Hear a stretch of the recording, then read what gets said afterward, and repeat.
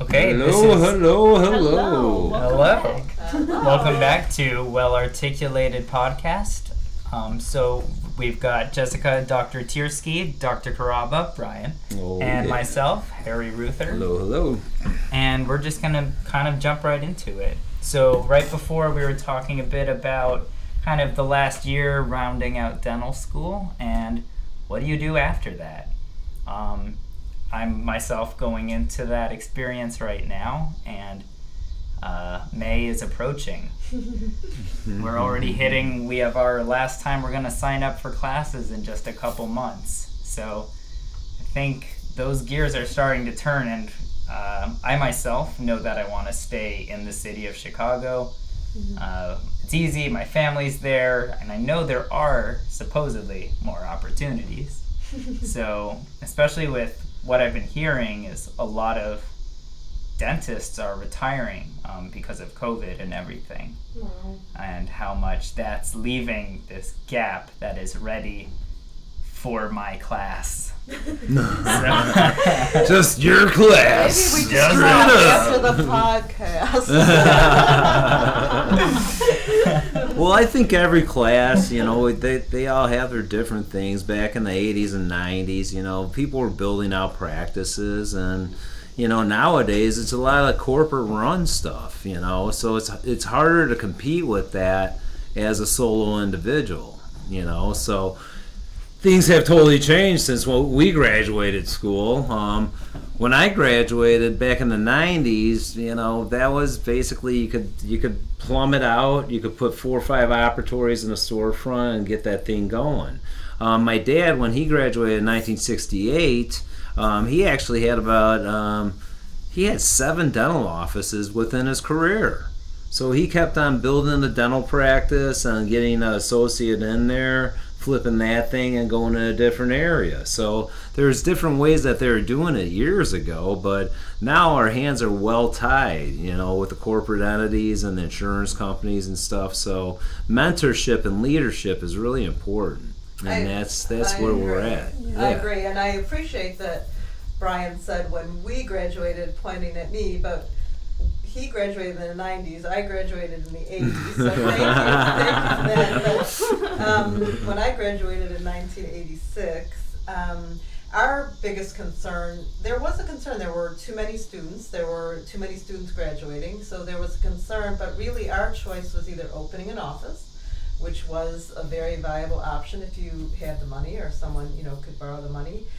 Or where you were going to get an associateship. Those were the two really choices at that time. Opening your own office, going to work for someone. Were there GPRs and stuff? There were. There was still the program. Yeah. I mean, come on, I wasn't with the dinosaurs. I don't know. No, I was thinking OS at the time and stuff. GPR was also a 1-year option that some people did, although that was very limited. There weren't a lot of those available. So. I remember knowing that I wanted to be an associate for someone for various reasons. I was going to law school, so I had some unique reasons for not wanting to buy a practice at that point. And I was very lucky. I got a call during my senior year of dental school from someone looking for an associate, Milt Salzer, who many of us know, and he was my mentor. Editor of the Illinois State Dental Society, Salzer. That's exactly right. And that was like a gift that he called me, and I worked for him for many years. But the point is, so those were our what we were dealing with. Now, what Jessica, what you two are dealing with are a little bit different choices as to whether you're going to be able to find a practice to buy from someone my age retiring or a corporate, larger type practice. And so it's a difficult situation, I think. And this, sorry, I'm jumping on this, but the big situation is the older type offices too, and the new technology that we're teaching. So a lot of practices, you know, they really haven't jumped into the new technology because some of this technology is fairly expensive. So you know, you're talking CDTs, you're talking CAD cams and stuff. These things are 6 digits. They're $100,000 a piece. So yeah, it's great being taught this stuff at an educational level, but some practices, you know, depending on the demographics and stuff, you know, they might not have that type of equipment. So, you know, some of the other offices in low middle income might be more archaic than what you're used to. So those are the challenges of stuff too. And we're talking about adaptation before adapting to certain things, because, you know, dentistry is adapting to a lot of things. And there are options. And that's why I always talk about that option A and giving me a B and a C. I don't care what type of filling you're doing. I want you to have that base and the liner out. You know, I don't know if that decay is going to go deeper than it is. You know, so always have your options set up, because you never know if life's going to go as planned. You know, fillings and cavities don't go as planned. Patient treatment plans don't go as planned. So, you know, that's why our course of action as dentists, a lot, as we talked about, we're practiced, and we're practiced human beings too. You know, so that's such a blessing about dentistry, is, you know, treating people and learning ourselves more too. So I just went off on tangents. I always do. Even me, you know, starting my second year of dental school, I've had a lot of time to just think about what would my future look like in the next few years, because I have 3 years left, and before I know it, 3 years is pretty quick. It goes by pretty fast. Even my first year flew by. But I've had like a lot of, you know, talk with myself. I'm like, okay, like, when I graduate, like, do I work for somebody for a year? Because I definitely see myself opening up my own practice. Like, I definitely have that motivation. And I have my family, thankfully, to, like, help me with that. You know, they're business type people, which is really nice. My mom's a commercial broker. Like, she does very well with that business. So it's like, I know she's going to, down the line, she's going to want me to open up my own practice. So, you know, as, like, a newly fresh, you know, hopefully when I do graduate, like, how do I go about that? Like, have you guys ever experienced owning your own practice? And like, how did you guys transition to that? And how long did you wait? Yeah, that's a good question. The funniest thing, you know, it's not funny, but it's the reality of it. You know, with dentistry, 4 years of dental school is what you need to learn how to treat patients. Exactly. And people get an MBA in 4 years. So, you know, to learn how to run a practice within dental school is impossible. You know, because you got to learn how to be a doctor, to treat people right, to get a skill set, to get those patient management skills. So that's the difficult thing about it. You get thrown into it, basically. You know, I jumped in my dad's practice, fortunately, and I wanted to go OS. And that would have been a 5-year program. You know, I would have had more debt.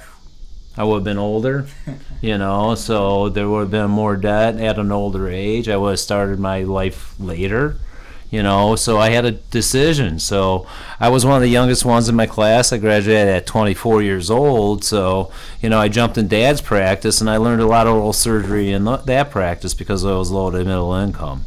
But I was very blessed because I learned good and bad from him. You know, the first 2 years, he was basically my boss, and he showed me the ropes. He showed me what bills to pay, what was coming in.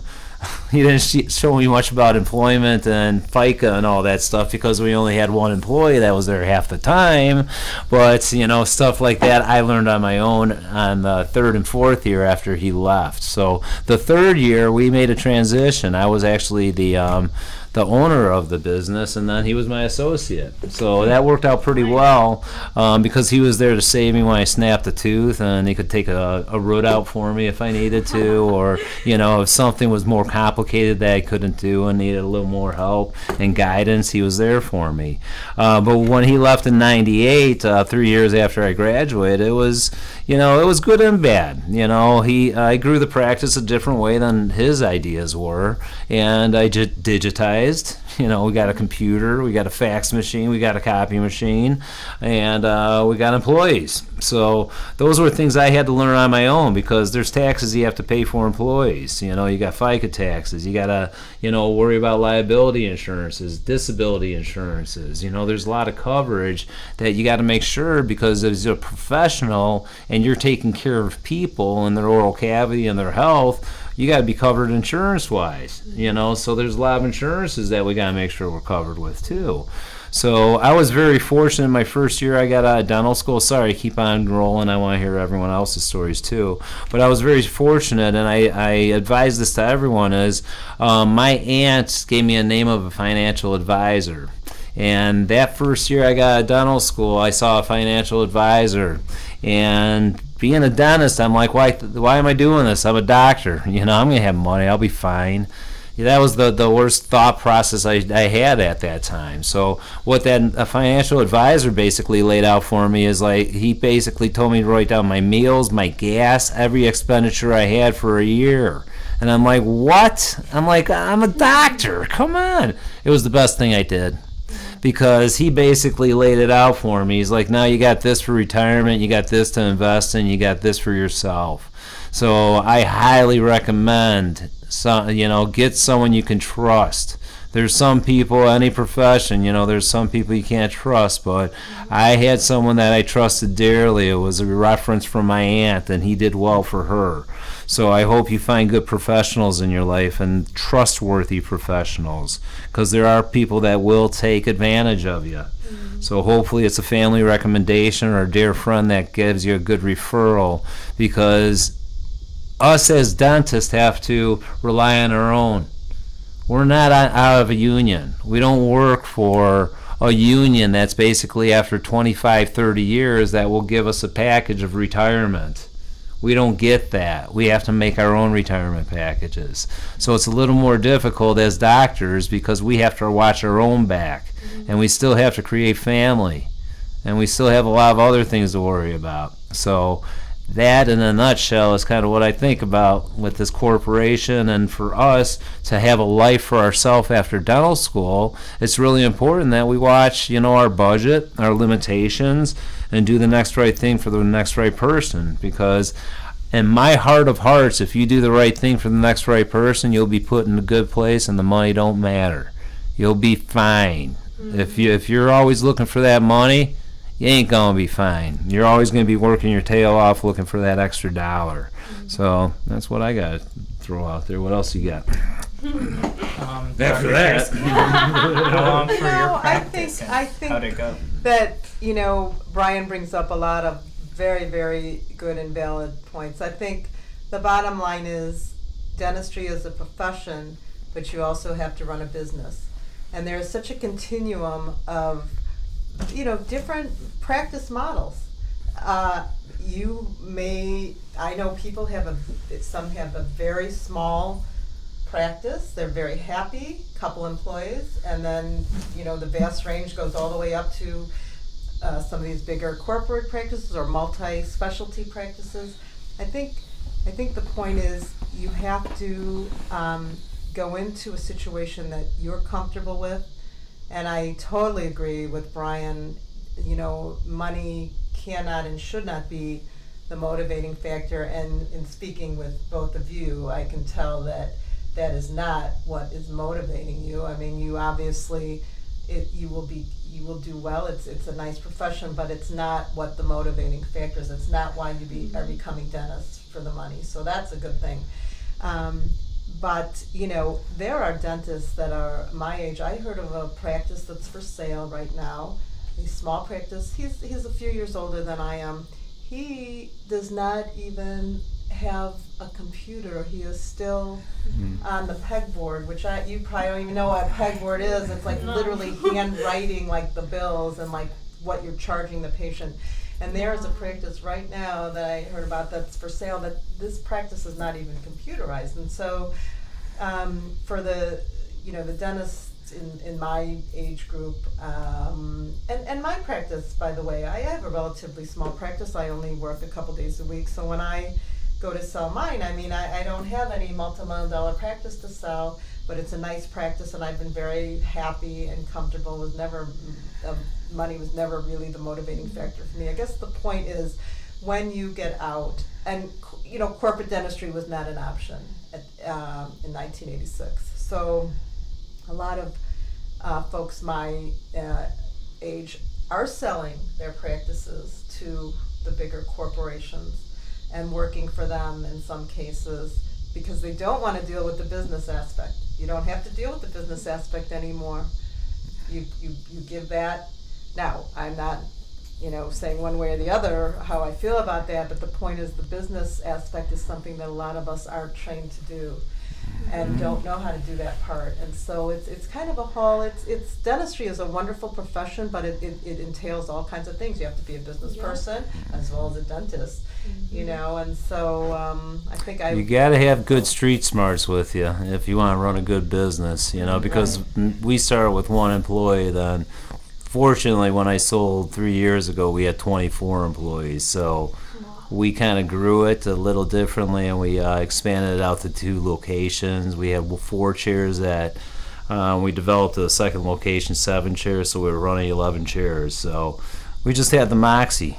Some people have the moxie to grow and keep the business rolling, and some people just want to be in a smaller space. So we just looked at it as our family. A lot of our people, a lot of our teammates had family too, and we were paying them to feed their family. So it was such a wonderful way to look at a family practice, because all the families that were coming to see us, but we were a family inside the family. We spent more time with ourselves at times than we did with our own family on some weeks. So, family practice to me goes a lot of different ways.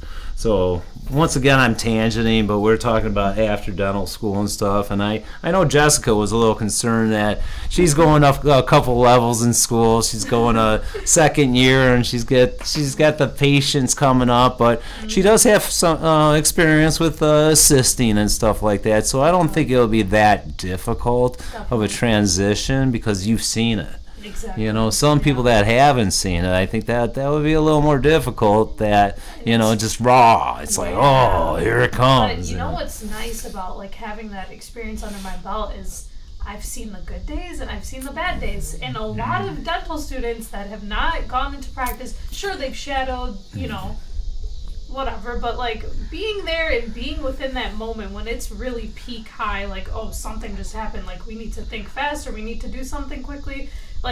Learning the different techniques that the dentists do to make sure that the situation is, in good hands and everything is okay and you get through it smoothly. It's just good to, experience a day-to-day basis working consistently at a clinic, and I think it's a blessing in disguise that I've experienced those days. I've, been able to see it firsthand how to, go about it from start to finish and, different ways of, making a situation go from bad to better, so I'm really blessed. And you're describing an 8 to 10 hour day. A lot of people that go into practice, if they just want to check, 12, 13 okay, hours. so you're talking a day. So I was working from you're talking a day. Sometimes 6:30 a.m. all the way till 8 p.m. Some people that go into the office that want to observe the office going for an hour or 2. Oh yeah, and it's like nothing. you can't observe an That's office in an hour or 2. You need that 10, 12 hours, or you need that consistency, like you say, to really get that feel of, for what you're doing, the levels, the pressure levels, the management levels, the stress levels, There's so many roller coaster rides you take throughout that day. But some people show up to the dental office, I saw a dental office, I was there for an hour. Yeah. It's okay, what did you get out of that? Yeah. So no, but I'm even glad you brought learning that about up. the rubber dam for the first time. That's the first time I've ever seen it. And I've gone to different dentists before. I've never seen them use it before. A lot of people don't use it, and it's okay, you're taught in dental school this is so important. You get points taken off during your practicals. You need this, right? So it's crazy to see how different people run their practices differently, and to each their own, of course. that's the risk you're willing to take it. Like everybody does their practice differently. There's so, certain quality of cares, and there's Definitely. different philosophies, and hopefully exactly. hopefully they had good education or treating their patients properly. Right. Yes, of The course. beautiful thing about dentistry. I mean, it's made up of so many different aspects, and doesn't fit into one mold. And no pun intended. But no, I mean it's nice. Yeah. There's different choices. Yeah, It's different a choices. great. It's a great. Definitely. Awesome topic. Yeah, this is a really cool This was topic. 19 minutes plus, so we have to end this one. Do you want to end it, Harry? Yep. Are we just gonna keep well, up? we'll see Or what I maybe? end up with when I eventually graduate, but I hope I don't know if I'll find We'll figure something out for Figure you. something You'll be during fine, this Harry. podcast. I hope I landed a job. Someone reach out and let me know if you're hiring. That's so funny. You'll be under my wing. You'll be fine. And if it goes bad, that'd be a good segue into our next conversation on mental health. Woohoo! See you for that.